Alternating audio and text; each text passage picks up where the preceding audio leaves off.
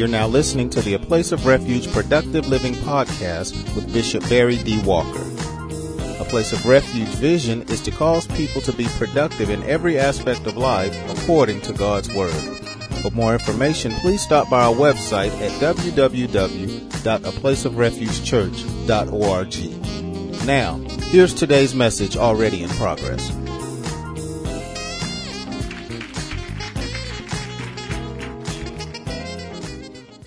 When a person is purposed in heart, it suggests so many things, but I want to reveal three things that the Lord gave me tonight. The first being the person is determined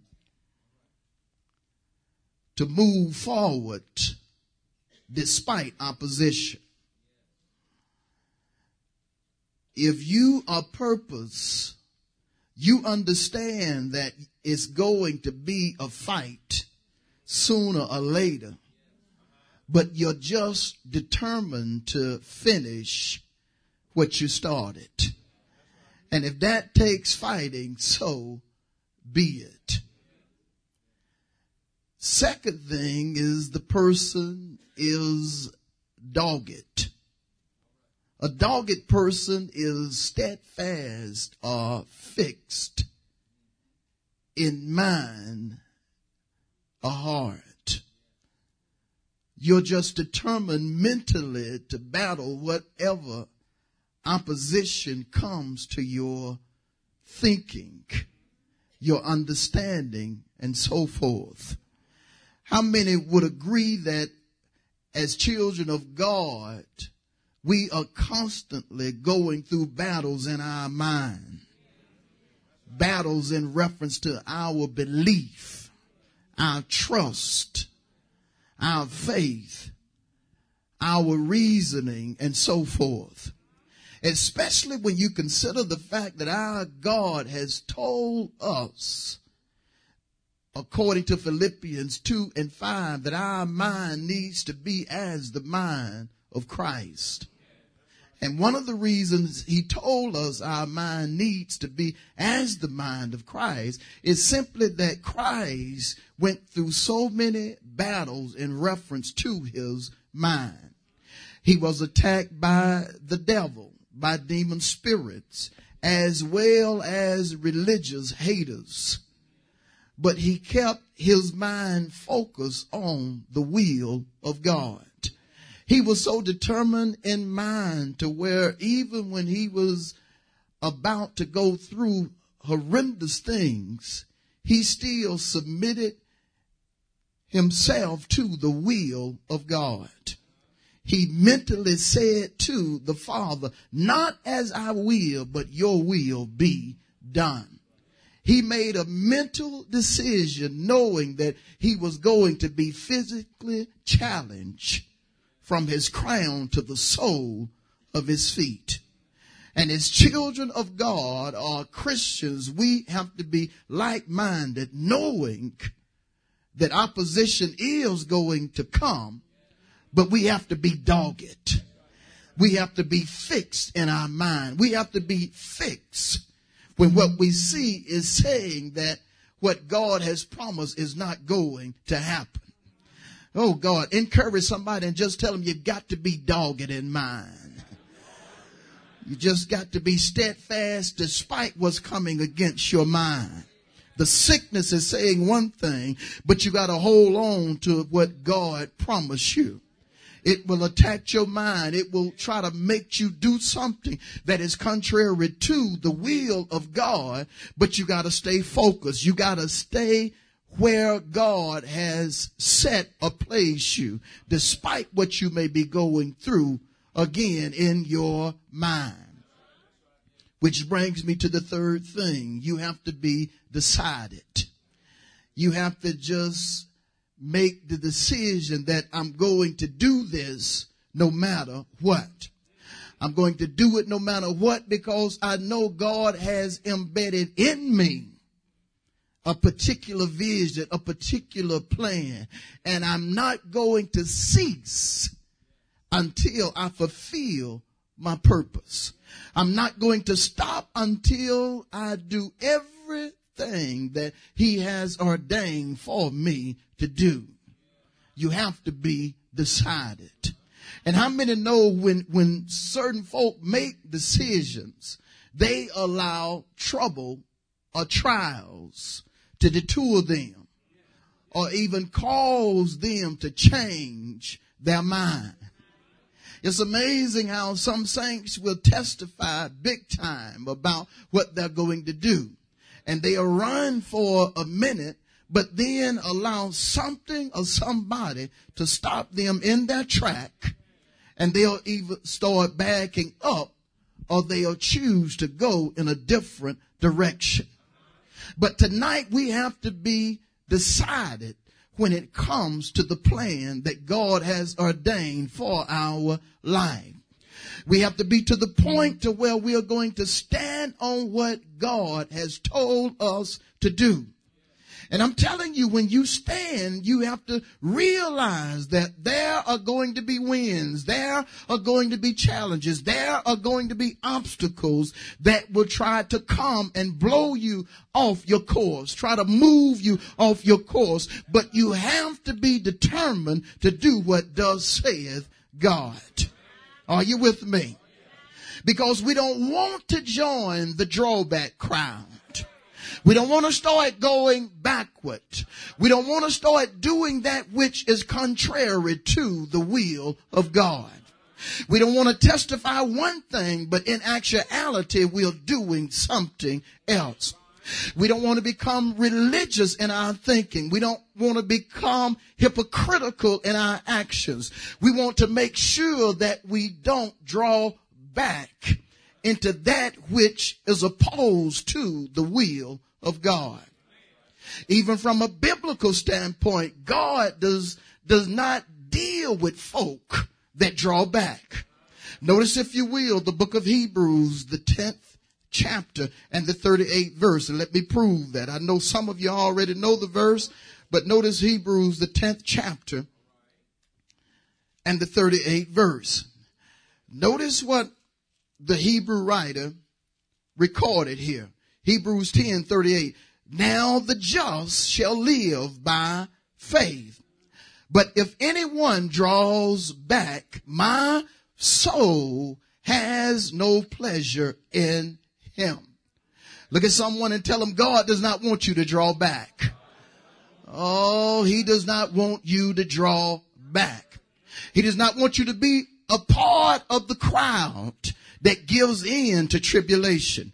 A part of the group that runs for a minute, but then they decide, because things are not happening as fast as they desire, that they're just going to do something else. Don't you join that crowd. Notice why. He has no pleasure in those that draw back. And understand, if God is not pleased with you, he is going to hold back the blessing. He's going to hold back the benefit. And we can see that in scripture. When he got displeased with Saul, he held back what he had for him. When he got displeased with Israel, he held back the promised land. He was so upset when Israel drawed back that he decreed out of his mouth that they would not enter the land of promise. And he meant what he said to them. He told them they would not enter, and they did not enter. And get this, Israel realized that they were wrong and decided to go back to the man of God, even Moses, and tell him to tell God that they had changed their mind and they were willing to repent and go into the land. But the Lord was so determined. He was so fixed on what he had decreed to them, to where he did not allow them to go into a land flowing with milk and honey. Go into a land where they would have had it made. Go into a land where they didn't have to work for this, that, or the other, but the Lord had already provided certain things. They missed all of that. Oh God, look at your neighbor and say, I don't want to miss none of my blessings. Now don't you dare say it if you don't mean it, but if you mean it, just get on your feet and tell two more folks, I don't want to miss none of my blessings. Oh, I don't want to miss none of my blessings. I don't want to miss nothing that God has for me. Oh, God, I don't want to miss nothing. You can take your seat. I don't want to miss nothing that the Lord has for me. But again, Israel missed their blessings because they draw black. And again, if God is not pleased with you, he will hold back the blessings. That's the reason we need to make it our business to please our God. We need to make sure that he's happy with our worship, happy with our praise, happy with our giving, happy with all that we do. Because again, I don't want to miss anything God has for me. I want to make sure that I'm pleasing to him on Monday, Tuesday, Wednesday, Thursday, Friday, Saturday, and even on the Lord's Day. I want to make sure I'm pleasing him when I'm going through trials, when I'm going through trouble, when I'm going through hard times. I want to make sure that I'm giving him all the glory, honor, and the praise.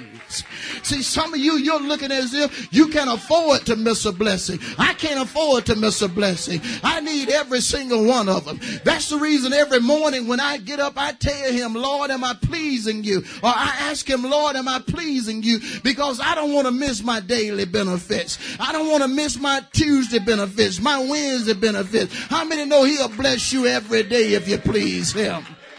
Oh, high five somebody and ask them, did you receive your benefit yet? Did you receive this day's benefit yet?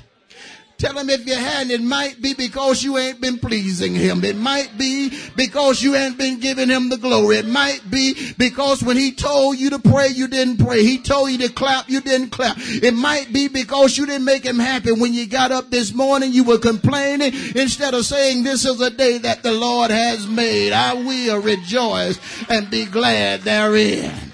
Oh, if you please him, he'll do something special for you. So we don't need to draw back. He does not have pleasure again in those that draw back. I just can't do it. I've got to be in the will of God. I've got to be in the will of God, not just for a minute, but I have got to be in the will of God for the long haul. And in order to do that, I have to be purposed. I especially have to be purposed to trust him. Because often when you're striving to fulfill the will of God, your trust in him goes through this, that, and the other. Now, when I talk about trust, I'm first of all concerned with us being faithful when it comes to living the way God told us to live. According to Romans, the 1st chapter and the 17th verse, he told us in the latter part that we are to live by faith, which is synonymous with the gospel. You know the good news that you hear every Sunday and every Wednesday from your pastor. You know the good news that comes forth from your mouthpiece that causes you to say amen, that causes you to wave your hand, that causes you to do a number of things. The gospel. And you know, of course, the gospel of faith comes from your man of God because that's what the Bible says in reference to faith. Even Romans 10 and 17, it says faith cometh by hearing, and hearing the word of God. But then the 14th and 15th verse in Romans 10 decrees, but how shall they hear without a preacher?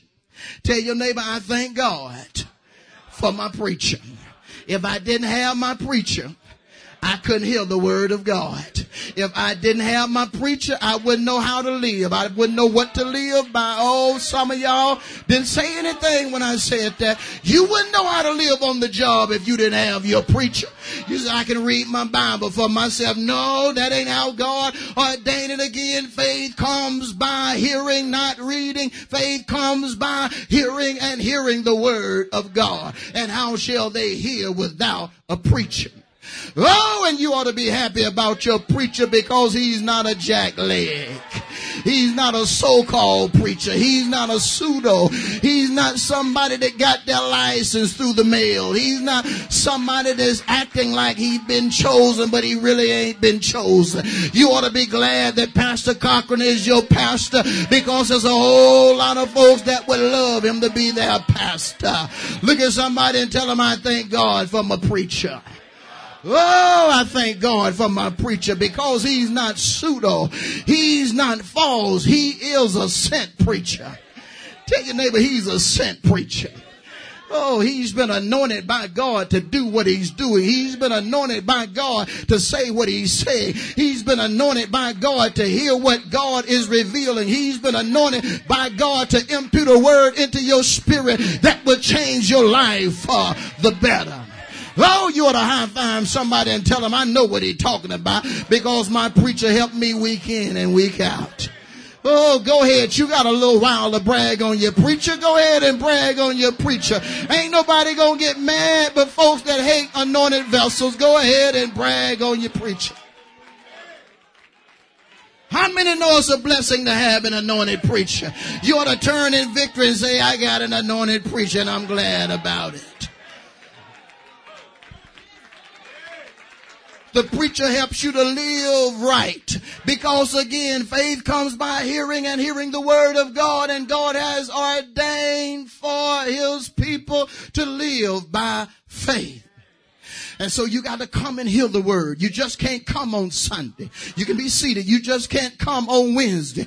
You got to come whenever your preacher tells you you need to be there. If he's headed to Carrollton, to Thomaston, or somewhere else, you've got to follow your preacher so you can hear the word of God.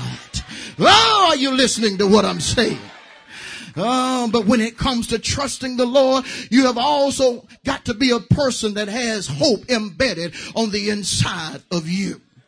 And when it comes to hope, you have to first understand, according to the book of Hebrews, the 11th chapter and the first verse, that hope is actually a part of faith. That verse says, faith is the substance of things hoped for, the evidence of things not seen. Paul said in the book of Romans that a person should not hope for something that he or she sees, but that the people of God should hope for that which they see not. But if you're going to hope, you have to have some endurance. You have to have some purpose. You have to have some determination. You have to be dogged. You have to be decided if you're going to have some hope embedded on the inside of you.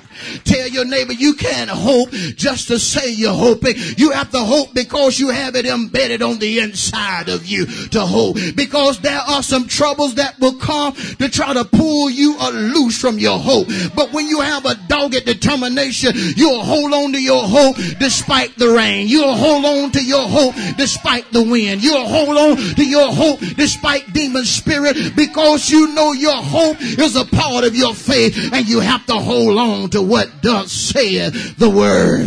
Am I right about it? And so you have to have hope. You have to have it in the midst of your battle. You have to have it when you can't see no way out of your situation. You have to have hope when the doctor has given you a bad report. You have to have hope when you don't have a dime in your pocket. You have to hold on knowing that the God that told you to have faith or to have hope is going to do exactly what he said. Because God, according to Hebrews 11:6, honors faith or hope. I found somebody and tell them I got real hope. Oh, but don't you lie in church. If you ain't got it, don't you high five nobody. But if you have it, high five somebody else and tell them I got real hope.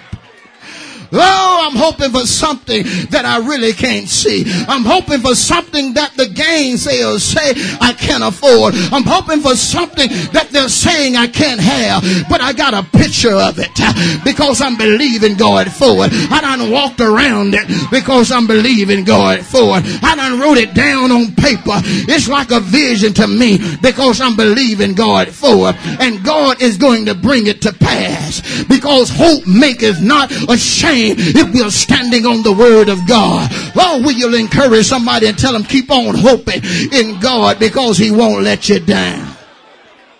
Tell them again, keep on hoping in God because he won't let you down. You know he won't let you down based upon 2 Corinthians 1:20, which decree all of the promises of God in him are yes and amen. He said hope, and if you hope, he's going to fulfill his word. Am I right about it? Notice Psalms 119 and 147.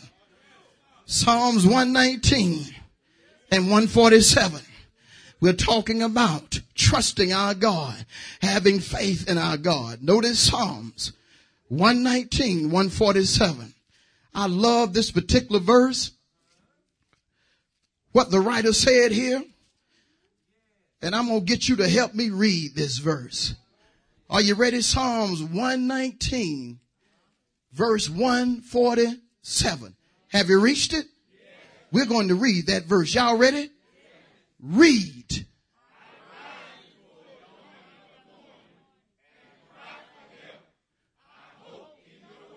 Tell your neighbor when it seems like nothing is working out for you, it's time to cry out. It's time to cry out in a hurry. It's time to cry out quickly and let the Lord know I hope in your word. Oh, God, just saying word makes me think about how good God is when it comes to hoping in his word. How many have ever hoped for the Lord to do something and the Lord turned around and bless you real good? Oh, if that be the case, tell somebody hoping is not in vain. Matter of fact, get specific. Tell them hoping in the Lord is not in vain. Tell one more person hoping in the Lord is not in vain. It's not vanity. It's not useless. It works. Hope works. You say, but I've been looking, I've been waiting, I've been expecting so long and it ain't happened. I come to tell you tonight, keep the faith. Keep trusting God. He will come. He cannot lie. It is impossible for him to lie. He will do it. Matthew 24 and 35, heaven and earth shall pass, but not his word. Tell some folk, hope in the Lord. Say it a little louder, hope in the Lord. And whatever you do, don't give up. Whatever you do, don't give up. Don't stop hoping. It will come to pass. I'm seeing folks on the deathbed, and the only word God gave me for them was keep hoping. And he raised them up. Why? Because hope will bring you through. Hope is part of trusting your God. But you have to be purposed to trust. You have to be purposed to hope. You have to be determined that you're going to hope despite what the paper says, despite what's going on in your mind, despite what people are saying, despite how you have seen failure after failure after failure. You still have to have hope. Who am I talking to? Tell your neighbor you still have to have hope. Because hope is synonymous with trust.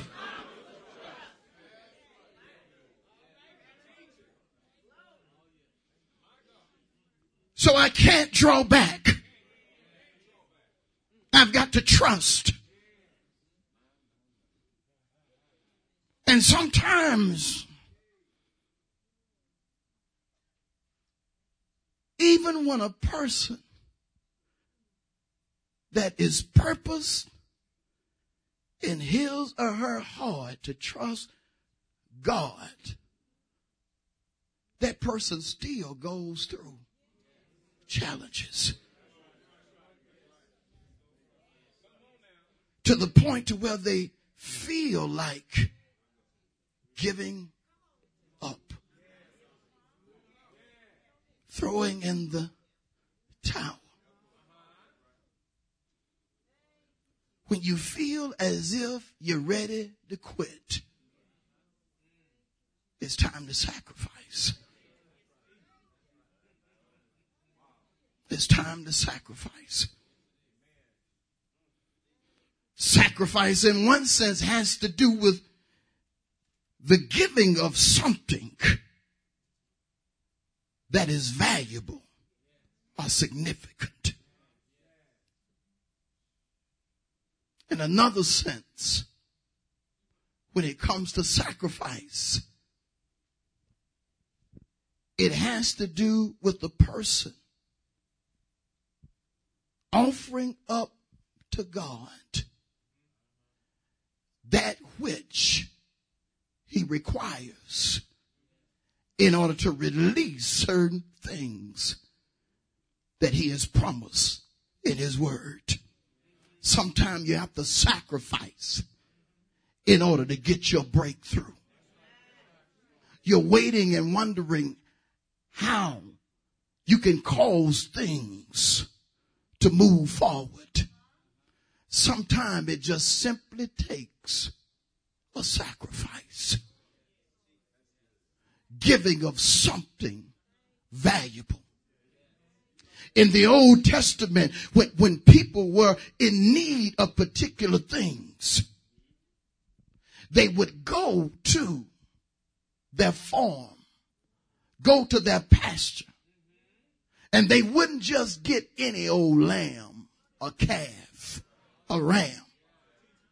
They would get something special, first rate, something without a blemish. And they would bring that sacrifice back to the altar. And what they would do, the sacrifice would be killed by the priest. The priest would take the blood and he would put the blood on the altar. Then the priest would take the fat from the animal and burn the fat on the altar. And then the priest would do something that was very unusual, but significant. The priest would take the rest of the sacrifice, saving the blood and the fat, and give it back to the person that offered up the gift. And the person in turn would take the gift along with the priest, cut it up and give the priest a portion. And the person would also take a portion. And then God himself would come down in the midst of the sacrifice and cause things to supernaturally begin to happen. And the person that offered the sacrifice would leave knowing that God had already did what he was requiring of the Lord. The person would leave by faith knowing that I have given the sacrifice. And because the sacrifice has been given, God in turn is going to do what he promised. Because God has always been a person that blesses, one that sacrifices. He has always been one that requires a sacrifice in order for people to be abundantly blessed. Oh, you remember the one lamb that was sacrificed that caused a blessing that was so mighty to come forth for everybody. Even Jesus, the Lamb of God, was sacrificed. And his sacrifice was so powerful.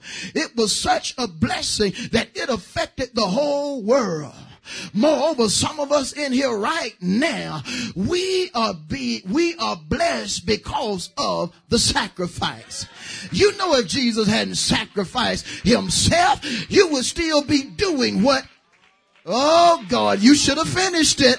Let me try that one more time. You know, if Jesus hadn't sacrificed himself, you would still be. Tell your neighbor, it's something about sacrificing that moves God. It's something about sacrificing that causes God to release blessings that are in actuality good measure, pressed down, shaken together, and running over.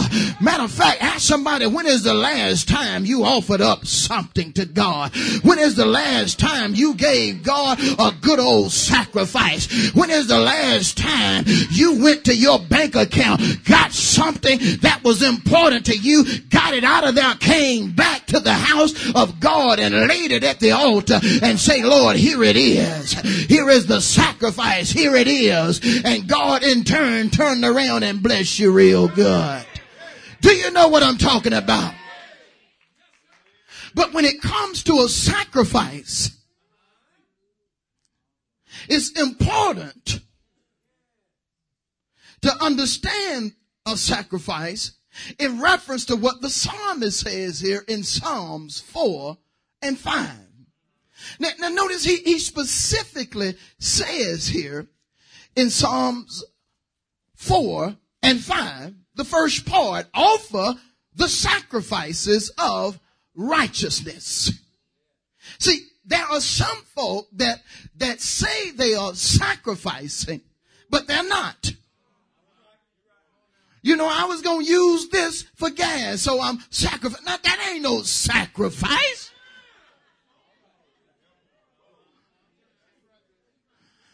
Well, you know, I was going to go by Ryan's, but I decided to sacrifice. That ain't no sacrifice. Ryan's ain't that valuable. You go and get that food everybody playing over.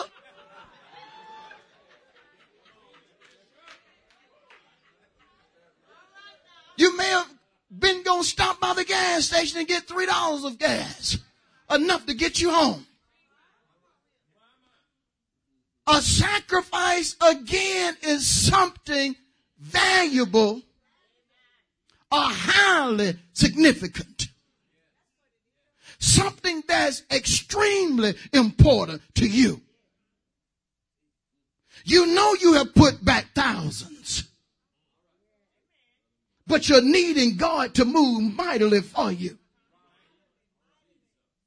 See, some of y'all ain't ready for this.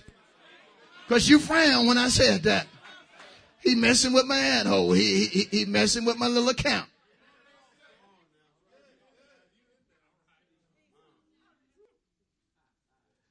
But you have to reach back for something significant. I'm not telling you to be ignorant and just go get it, to give it. Well, pastor said, do this and I'm going to go and do it. No. You have to be purposed in your heart to sacrifice. You have to be purpose, but you have to make sure when you're ready to sacrifice that you're not just going to give something and call it a sacrifice. Because some things that we call a sacrifice are just simply a general offering. Or you're giving a little more than you normally give.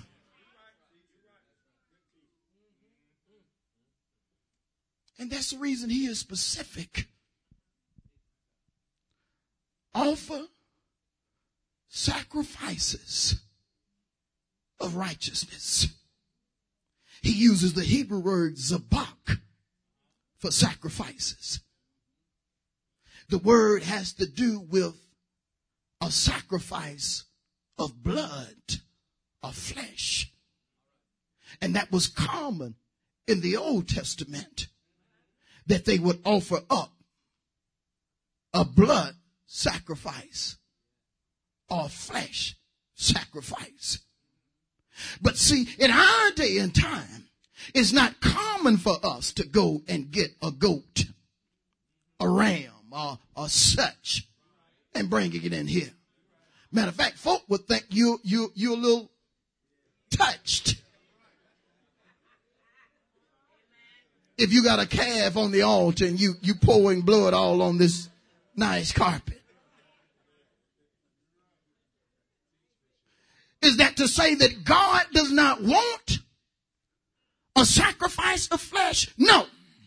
As a matter of fact, God does want a sacrifice in reference to flesh. But the sacrifice that God wants from us, first of all, is self, or our body. Notice, if you will, Romans the 12th chapter and the first verse. Now, Paul had to plead with the church the sacrifice. Notice, he says, I beseech you therefore, brethren, by the mercies of God, that you present your body a living sacrifice, holy, acceptable to God, which is your reasonable service. He had to plead with them to give themselves to God, even though they were saved, being sanctified and spirit filled. He had to plead because the Roman church was to the point to where they were, if you will, blessed. They were blessed. The Lord had bountifully blessed them. And it's something about people that are doing well that they just get an attitude to where they think they can get at ease in Zion. Oh, y'all should have said amen. You know how some folks are when they're doing pretty good. For some reason or another, they feel as if they're not obligated to give God all the glory, honor, and the praise. You take folk before God blesses them real good, whether it's financially, through education, or something else. You take that, they'll praise God, they'll magnify God, that they'll go in their pocket and say, God, this is my last, and put it on the altar. But let them mess around and get blessed financially, or get more knowledge than they ever had, and somebody tell them that they're intelligent, smart, and so forth. All of a sudden, the person that used to give God their all starts missing church, starts putting work before God. Bottom line, the person that used to sacrifice has suddenly drawn back. The person that used to be determined, the person that used to have a mind to do what thus saith God, despite what he or she went through, finally starts to pull back from the very one that blessed them bountifully. The person of humility that finally got money running over, good measure, pressed down, shaken together, and running over, no longer dances before God, who blessed them with the money. Why? Because they have gotten at ease in Zion. I got to move on, but tell your neighbor, I don't care how blessed you become, don't you ever stop giving your God the glory. I don't care if you got $1 million sitting up in 2 or 3 banks. Don't you ever get to the point to where you won't let go and let God have his way. I don't care if God blesses you with a car for every day of the week, and he blesses you with houses in every state. You still give your God the praise. You still give your God that which is due to his name. The Hebrew writers, seeing that the Hebrew people had gotten so settled, he told them that they need to offer unto God a sacrifice of a praise. We never need to get to the point to where somebody has to tell us to praise God. Somebody has to tell us to wave our hand, to dance, to turn in victory. We should come into church giving God the glory. We should come into church not looking to see if the band here and that determines whether or not we're going to dance. We should come in knowing that we're going to dance even if nobody has a tambourine, even if nobody sings a song. We still gonna give God the praise due to his name. Oh God, ask your neighbor, are you like that? Will you praise him anyhow? Will you praise him anyhow? If you'll praise him anyhow, I dare you to praise him right now. If you'll praise him anyhow, I dare you to praise him right now.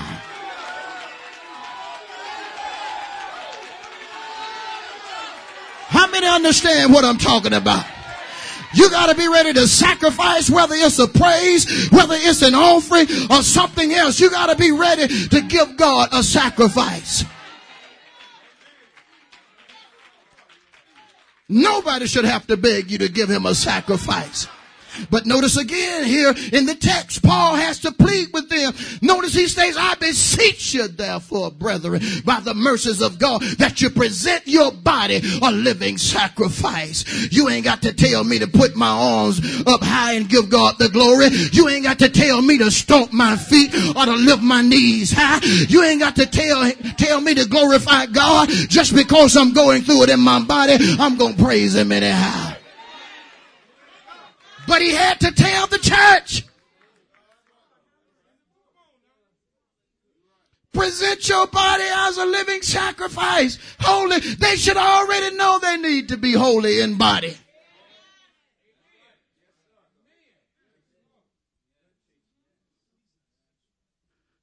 When you look at the passage, in one sense it's sad. And that's how I'm presenting it tonight. He has to plead with them to sacrifice themselves. And no doubt there were alcoholics in the Roman church. Why in the world somebody got to plead with you to sacrifice? And he got you off the oil.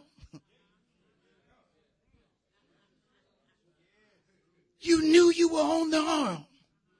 You knew you couldn't turn it loose. Oh God, some of y'all in here tonight quiet. You done told everybody you've been in the church saved all your life. Now come on clean tonight.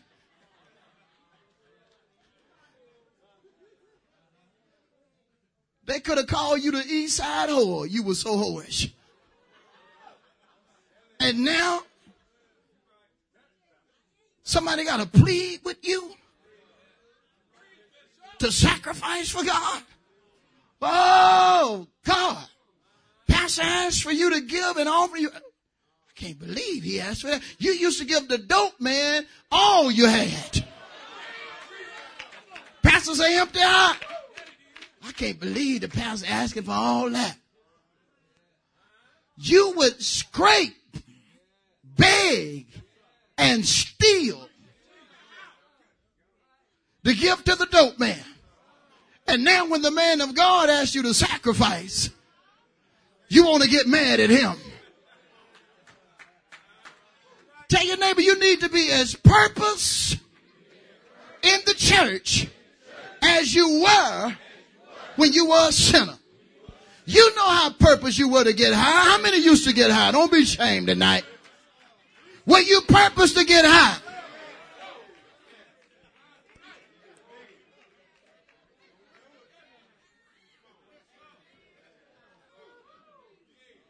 You didn't wait on no man to find you. You went and found your own man. Why? You were purpose.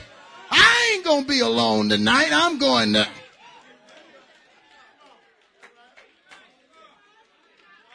Now you got a man that wants you, want to love you the way you need to be loved, and you won't even come and see him. Who are you talking about? Jesus. He'll love you the way you've never been loved. Treat you the way you've never been treated. Do you better than your sugar daddy used to do you. But you won't show up. Not willing to sacrifice. I'm tired. Everybody else is too. But you tired. You better come on. If you have to drag yourself, come on. There's a blessing in it for you. You'll be surprised, folk that laid out of church and missed their blessing. They had been praying for months that God do a particular thing, and God was going to do it on that particular at that particular service. but they didn't show up, and so they missed their blessing.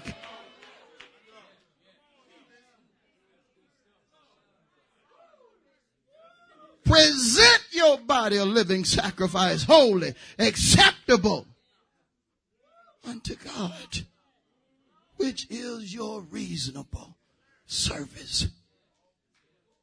Look at your neighbor and say, God wants you. All of you. He wants your body. He wants your arms in church, your feet in church. He don't want you to come and sit. He wants you working in his church. You do have time. Leave the job going to get high. You wasn't thinking about going home. Now you come about you got to be at the house. You can leave the job and come to the church. How many used to leave the job and go get high? Man, we used to leave and just stop by this old store and just get us a 12-pack. And sometime it'll be an all-night high on a Monday.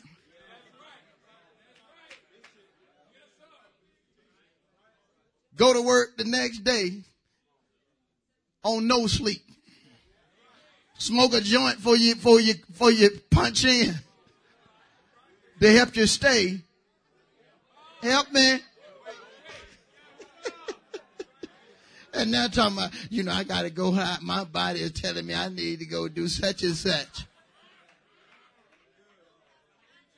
But God wants you to realize that your body is valuable to him.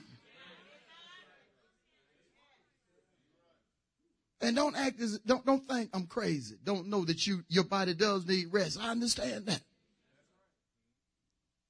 But some of us, we always make excuses when it comes to our body. And God is saying, sacrifice. Sacrifice. And see, you can't really do what the second verse suggests, which is a mental sacrifice, until you're willing to give your body. But when a person says, I'm going to give God my body, then secondly,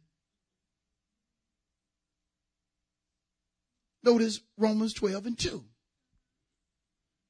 And be not conformed to this world.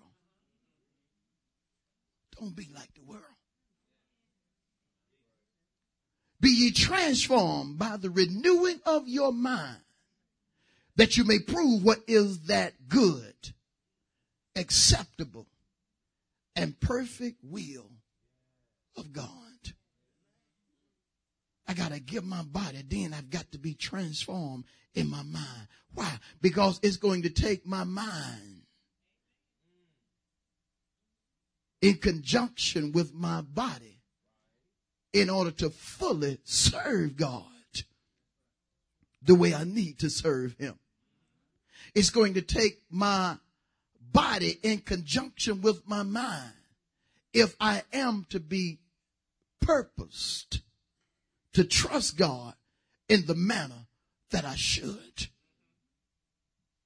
Most of all, when I do this, I have reached the point to where God looks at me and looks at my sacrifice, and he says, it's a sacrifice of righteousness. She's not playing. She's not doing it because the pastor said it. She's not doing it because folk are getting on her nerve. He's not giving because somebody is begging him to do it or pleading with him to do it. He's doing it because he recognizes that he needs to sacrifice. Because if somebody has to plead with you to sacrifice, that's the only time you'll do it. And in actuality, it's not a righteous sacrifice. It's a sacrifice based upon what somebody has said. Even though I'm telling you to give your body, even when you're tired or even when you don't feel like it, you just can't do it just because I'm telling you to do it. You have to be purpose in you and see that what he is saying is not him, it's Bible. And because it's Bible is right, and because it's right, I need to do it. Not just because I'm saying it, but because you see it in the word for yourself. Because I know how it is when folks start doing, when somebody tells them to do it, they'll do it for a minute. But if the person does not stay on top of them, telling them to do this, that, and the other, they'll soon stop. And tell your neighbor, we need to be so purpose when it comes to sacrificing. Nobody has to tell us to do so. I said nobody has to tell us to do so. And when you sacrifice, understand, it's going to take something, and it's going to pull energy out of you. It's going to pull energy out of you when you sacrifice. When you sacrifice, you will be attacked by demon spirits. You sacrifice financially, the enemy will constantly tell you that you're not going to receive what God promised. When you sacrifice your time, the enemy will tell you you were doing better off. You were doing better off when you were doing such and such. You can't listen to that. That's the reason back in Psalms 4 and 5, notice he concludes the verse by saying, after you have offered the sacrifice of righteousness, put your trust in the Lord. Because again, a sacrifice requires something. You've given the 20,000. Now you got to trust God for the promise. You've emptied out yourself in prayer. You've sacrificed your body for an hour or so on the altar for other folk. You've been making intercession for them. Now comes the time when you get up that you're going to feel what you have released on the altar, but you have to be prepared for everything. But don't worry, because your sacrifice, though challenging, in the end, as I said earlier, will cause God to release the blessings. It'll cause him to release the blessings. I've seen it time and time again. The first time I ever put $25,000 on the altar, I said, Lord, I ain't never put no money like this on the altar. And Lord, you know what I desire and what I need.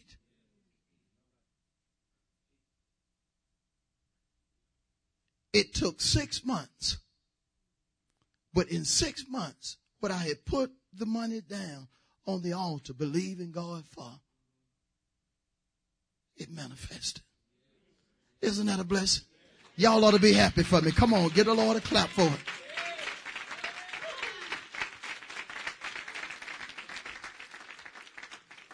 You say, what was it? I ain't going to share that tonight. I won't share it tonight. But let me tell you something. When you sacrifice, again, it's going to be a challenge. But in the end, the blessing is going to come. Is going to come forth. You remember when Jesus sacrificed his body? 40 days. Right after that came the challenge. The Spirit say, go into the wilderness. For what? To be tempted by not demons, the devil. The challenge came after the sacrifice. He trusted God. That's what it was all about, trusting God in that wilderness. If you be the Son of God, the devil said, why don't you turn these stones into bread? And challenge him again and again. But Jesus constantly trusted God and exemplified it in speaking and hoping in his word. And finally, when the tempting was over, the Bible says he went into the city of Jerusalem in power. Finally, he reached the church and opened up the scripture. And he began to read what one of the prophets had said about himself. And when he had read what the scripture said, that being, the Spirit of the Lord is upon me because he has anointed me to preach the gospel. And he mentions to who, as well as to do other particular acts of God. Then when he closed the book, he said this right here: this day, the scripture is fulfilled in your ears. When was it fulfilled? He sacrificed, he was challenged, and then fulfilled, or he received the blessing. It's the same order because we are Christians, Christ-like. We sacrifice, we are challenged, and then the blessing comes. When you look at that same portrait of Jesus in Luke 4, when you picture it, when you look at that picture, it's actually a portrait of your theme. Jesus went into that wilderness purposed to trust the Lord despite the devil. And when he came out of it, he was blessed for it. How many tonight you're going to be purposed to trust the Lord? And you know it's going to require sacrifices. Let me see them hands. Don't put them down yet. Look around you. Hallelujah. We give God praise. I'm done. Let's give him a hand of praise. Thank you for listening to the A Place of Refuge Productive Living podcast with Bishop Barry D. Walker. Please stop by our website for more information on our church at www.aplaceofrefugechurch.org. Until next time, remember, Jesus came that you might have life and have it more abundantly.